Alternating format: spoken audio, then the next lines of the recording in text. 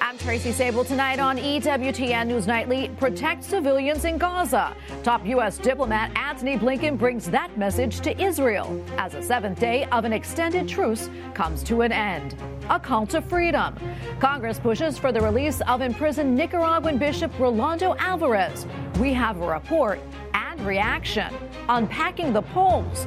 Analysis of the surprising impact Catholics have on Joe Biden's 2024 campaign. And Christmas time is here.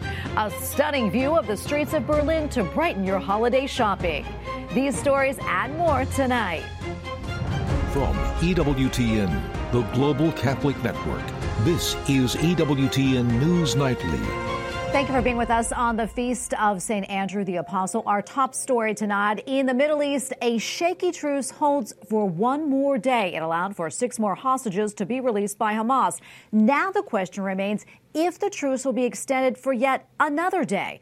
Israeli officials estimate that Gaza militants still hold around 30 women and children, more than 100 men. Well, U.S. Secretary of State Antony Blinken is back in the Middle East. He is urging Israeli leaders to respect international law as it battles Hamas terrorists in Gaza. President Joe Biden's top diplomat reiterated the U.S. remains committed to supporting Israel's right to self-defense so that October 7th never happens again. White House correspondent Owen Jensen reports. Owen. Tracy, good evening to you. U.S. Secretary of State Antony Blinken met with Israeli leaders discussing hostages and humanitarian aid. He said his immediate focus right now is to extend the pause to get more hostages out of Gaza and more assistance in, adding there are many families whose loved ones are still being held captive. U.S. Secretary of State Antony Blinken sitting down with Israeli President Isaac Herzog in Tel Aviv.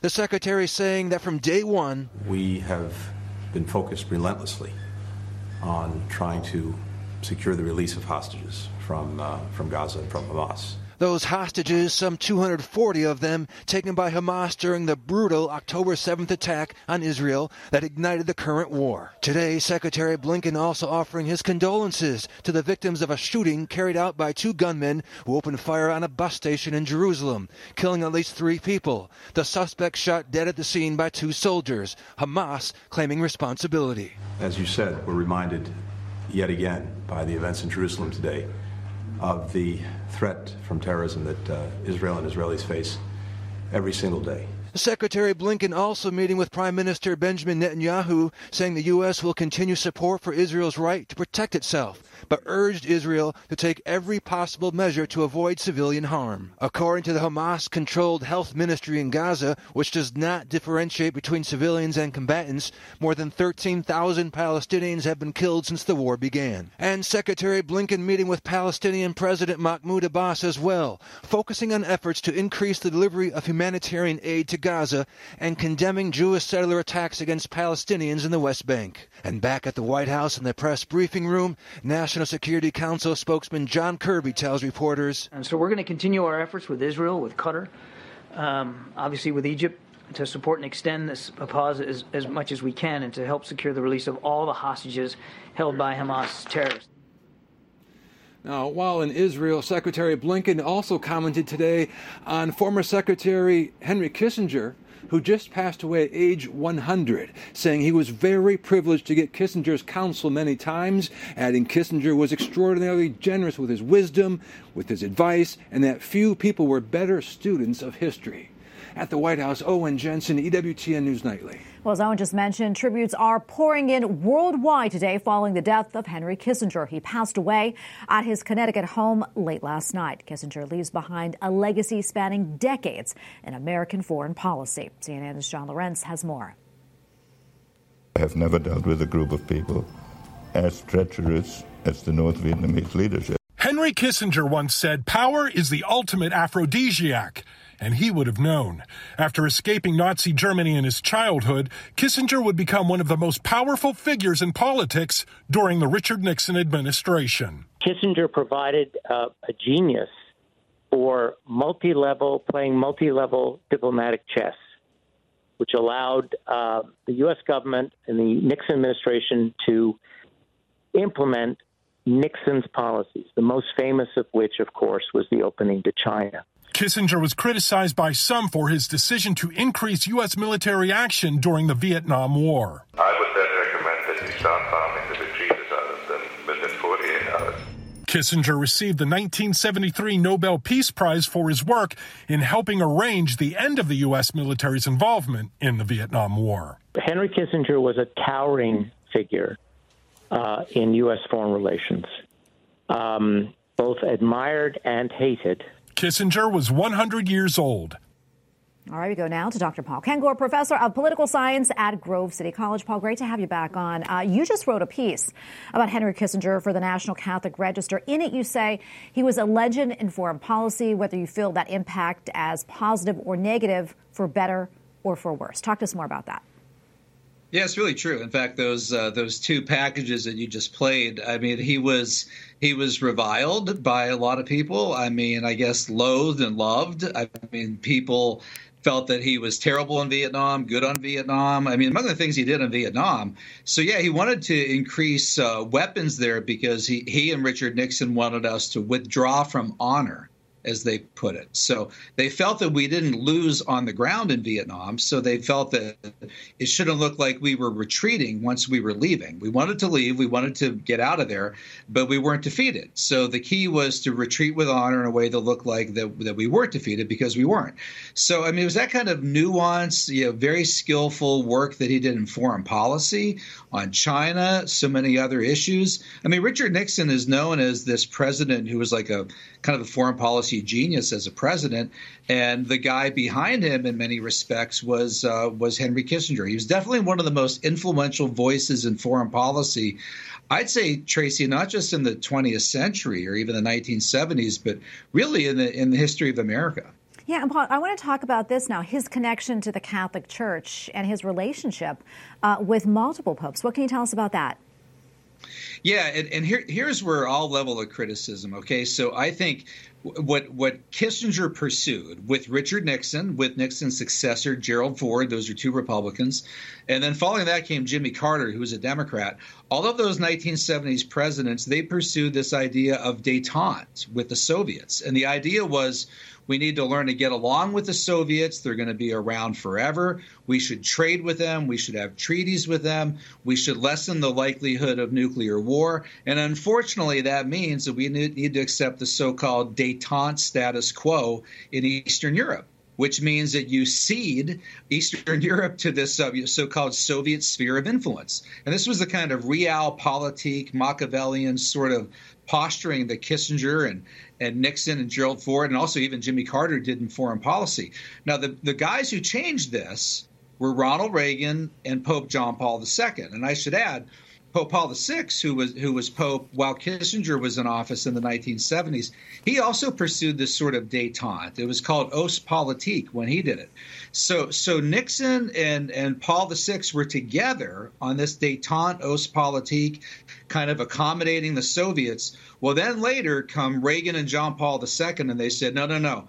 That's wrong. That's immoral because it puts all these people behind the Iron Curtain under the jackboot of Soviet communism. We should be liberating those people. We should be rolling back communism. We should be defeating communism, not in an aggressive way, not with nuclear war, but peacefully.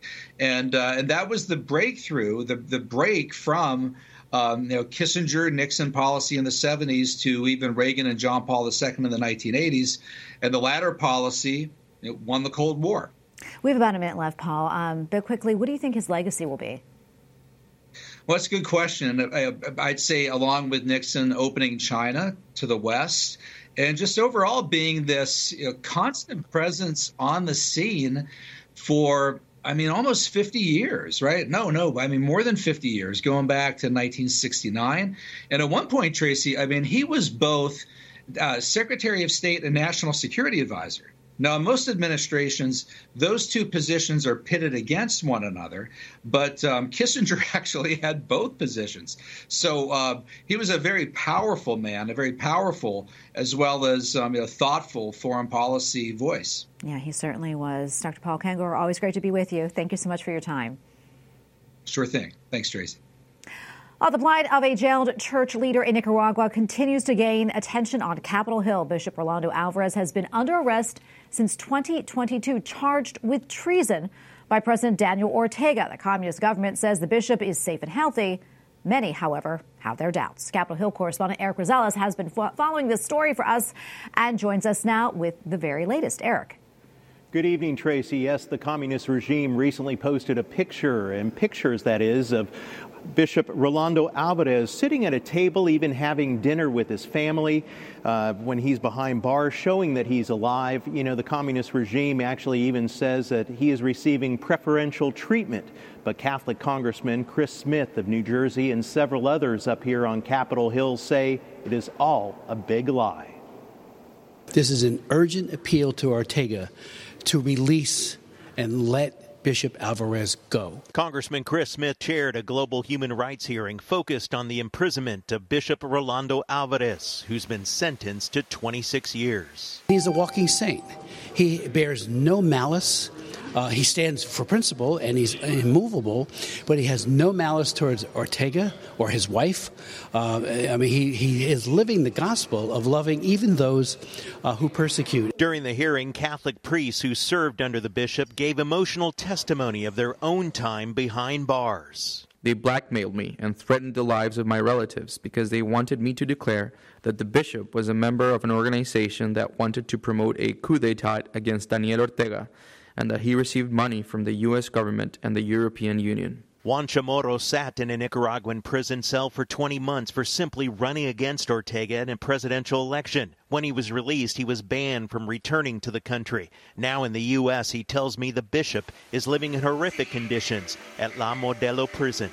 But La Modelo was built in the 60s. He is under solitary confinement in a very narrow place.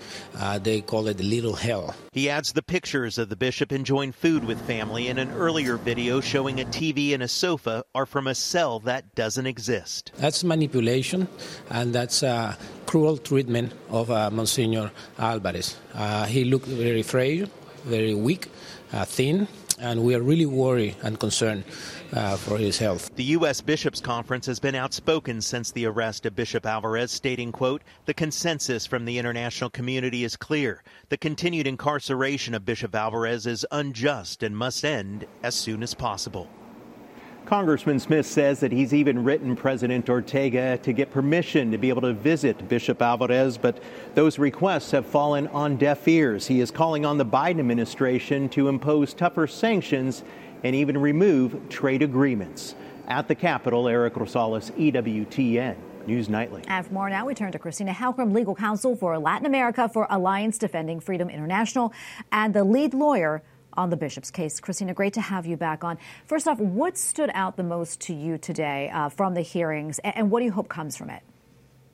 What stood out the most for us was the concern that Nicaraguan nationals and the international community show for Bishop Alvarez. The bishop has certainly become a symbol of the persecution that people of faith have to endure in Nicaragua. And Christina, so many questions and concerns over Bishop Alvarez's well-being. What do you know about his health and the conditions in which he's being kept?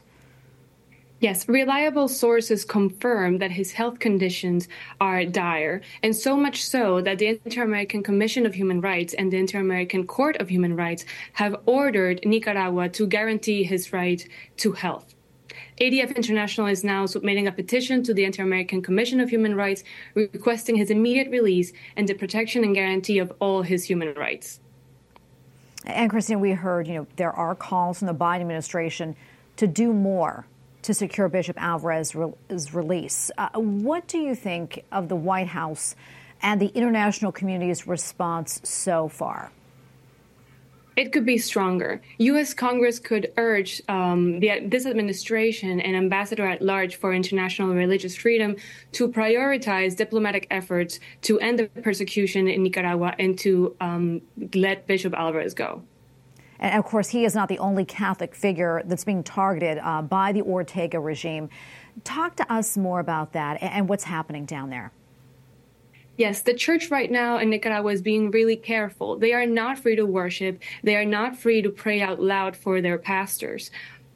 As you know, 12 priests were recently, last month, expelled into Rome just because preaching on human dignities and in God-given freedoms. The Nicaraguan authorities are getting rid of any pastors that preach on freedom and denounce their injustices. Christina, where do you think this is all going, and what do you think will happen if more isn't being done? Well, the church is going to become more silent every day passing. So we really need advocates, true advocates that want to protect religious freedom and want to advocate for religious freedom to speak louder. And Christina, thank you so much for coming on today. We appreciate it. Thank you for having me. And we have a lot more still to come here on EWTN News Nightly, including Faith on the Ballot, a new study about white Catholic voters and how it could decide the next election. If I leave, they win. If I leave, the bullies take place. This is bullying. On the eve of a vote to expel him, Congressman George Santos remains defiant. We have the details ahead.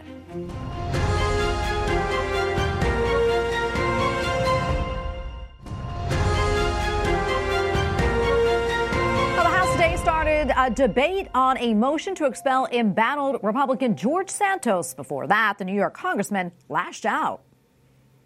This will haunt them in the future, where mere allegations are sufficient to have members removed from office when duly elected by their people in their respective states.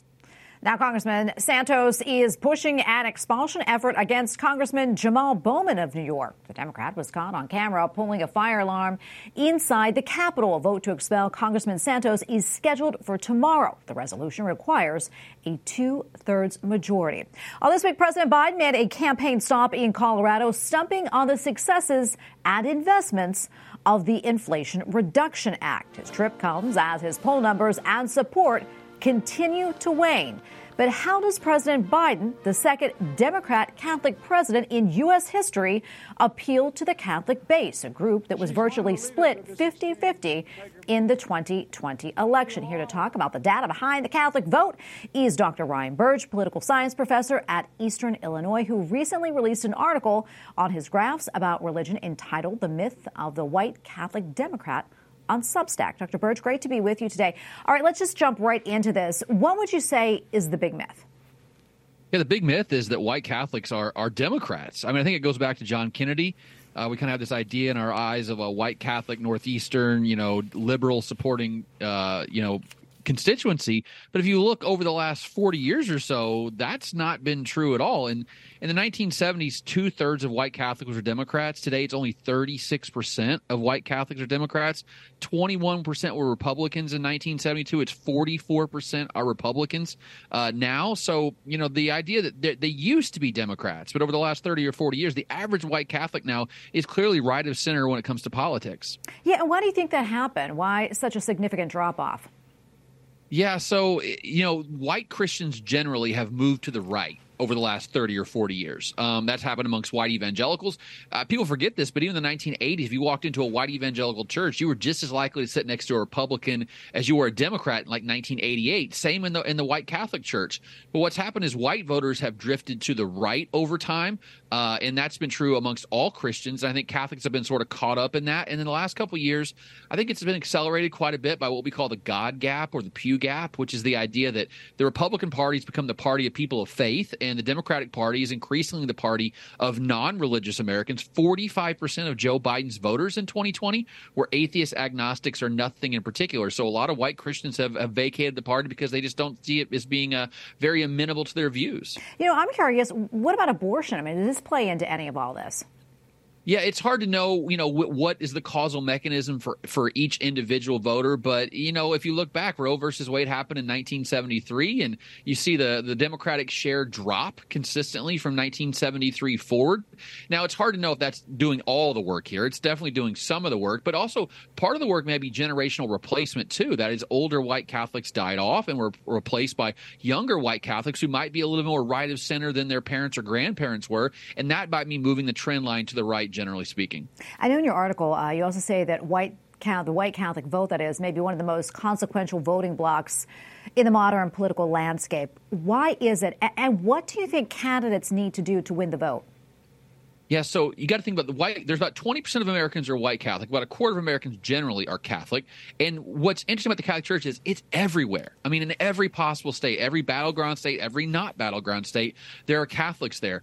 The one thing that we see, and one of the biggest movements we see in the last couple of years, is a defection, especially amongst Hispanic voters from the Democratic Party, especially amongst Hispanic Catholics. If you break Hispanic Catholics down by mass attendance, what you see is for those who attend Mass every month, every week, or more than once a week, they moved 15 to 20 points toward Donald Trump between 2016 and 2020. I think the culture war rhetoric that's happening right now is drawing in a lot of more conservative Catholics, socially conservative Catholics, and pushing out a lot of more liberal Catholics towards the Democratic Party. The Republican Party continues to talk about social issues, which that's been a successful thing for them so far.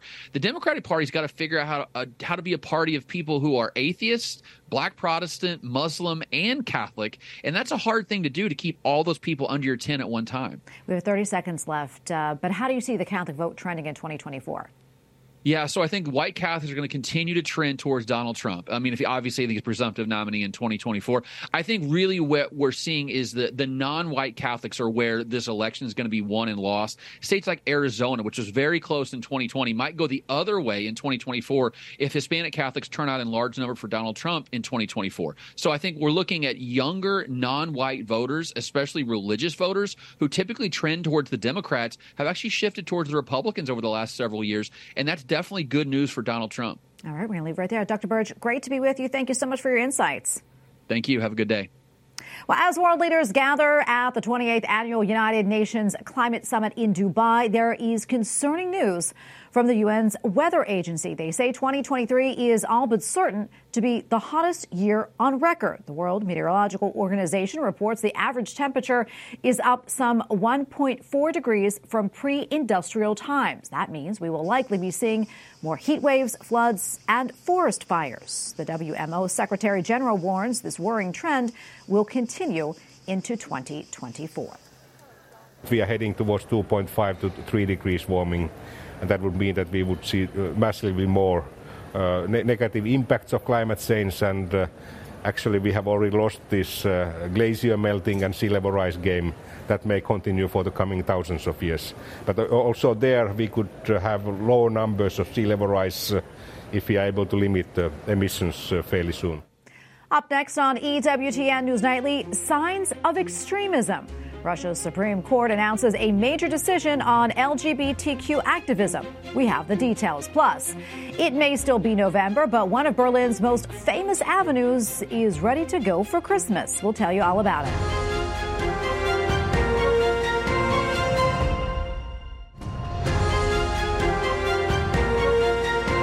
A major decision by Russia's Supreme Court saying the LGBTQ plus movement is extremist. Административное исковое заявление. Министерство юстиции Российской Федерации удовлетворить. The court ruling followed a Justice Ministry lawsuit from earlier this month. The suit alleged that authorities had identified dangerous signs, including, quote, incitement of social and religious discord. Opponents of the decision claim this would allow Russia to crack down on any individual suspected of being an activist. A civil war has put a Catholic cathedral complex in southern Asia in the crossfire. The pastoral center of Christ the King in Myanmar is now occupied by the Burmese military. Refugees fleeing the fighting had taken shelter there until an airstrike caused massive damages. No one was reportedly killed in the blast. New developments tonight in the health of the Holy Father. Pope Francis reveals that he has very acute infectious bronchitis. Recuerdo los hijos de esa voluntaria de las jornadas que murió en el trabajo. Still, the Holy Father kept a busy schedule, meeting with people who had participated in World Youth Day. He revealed his health condition in another gathering, this one with health professionals. Pope Francis had to cancel his trip to Dubai, scheduled for tomorrow.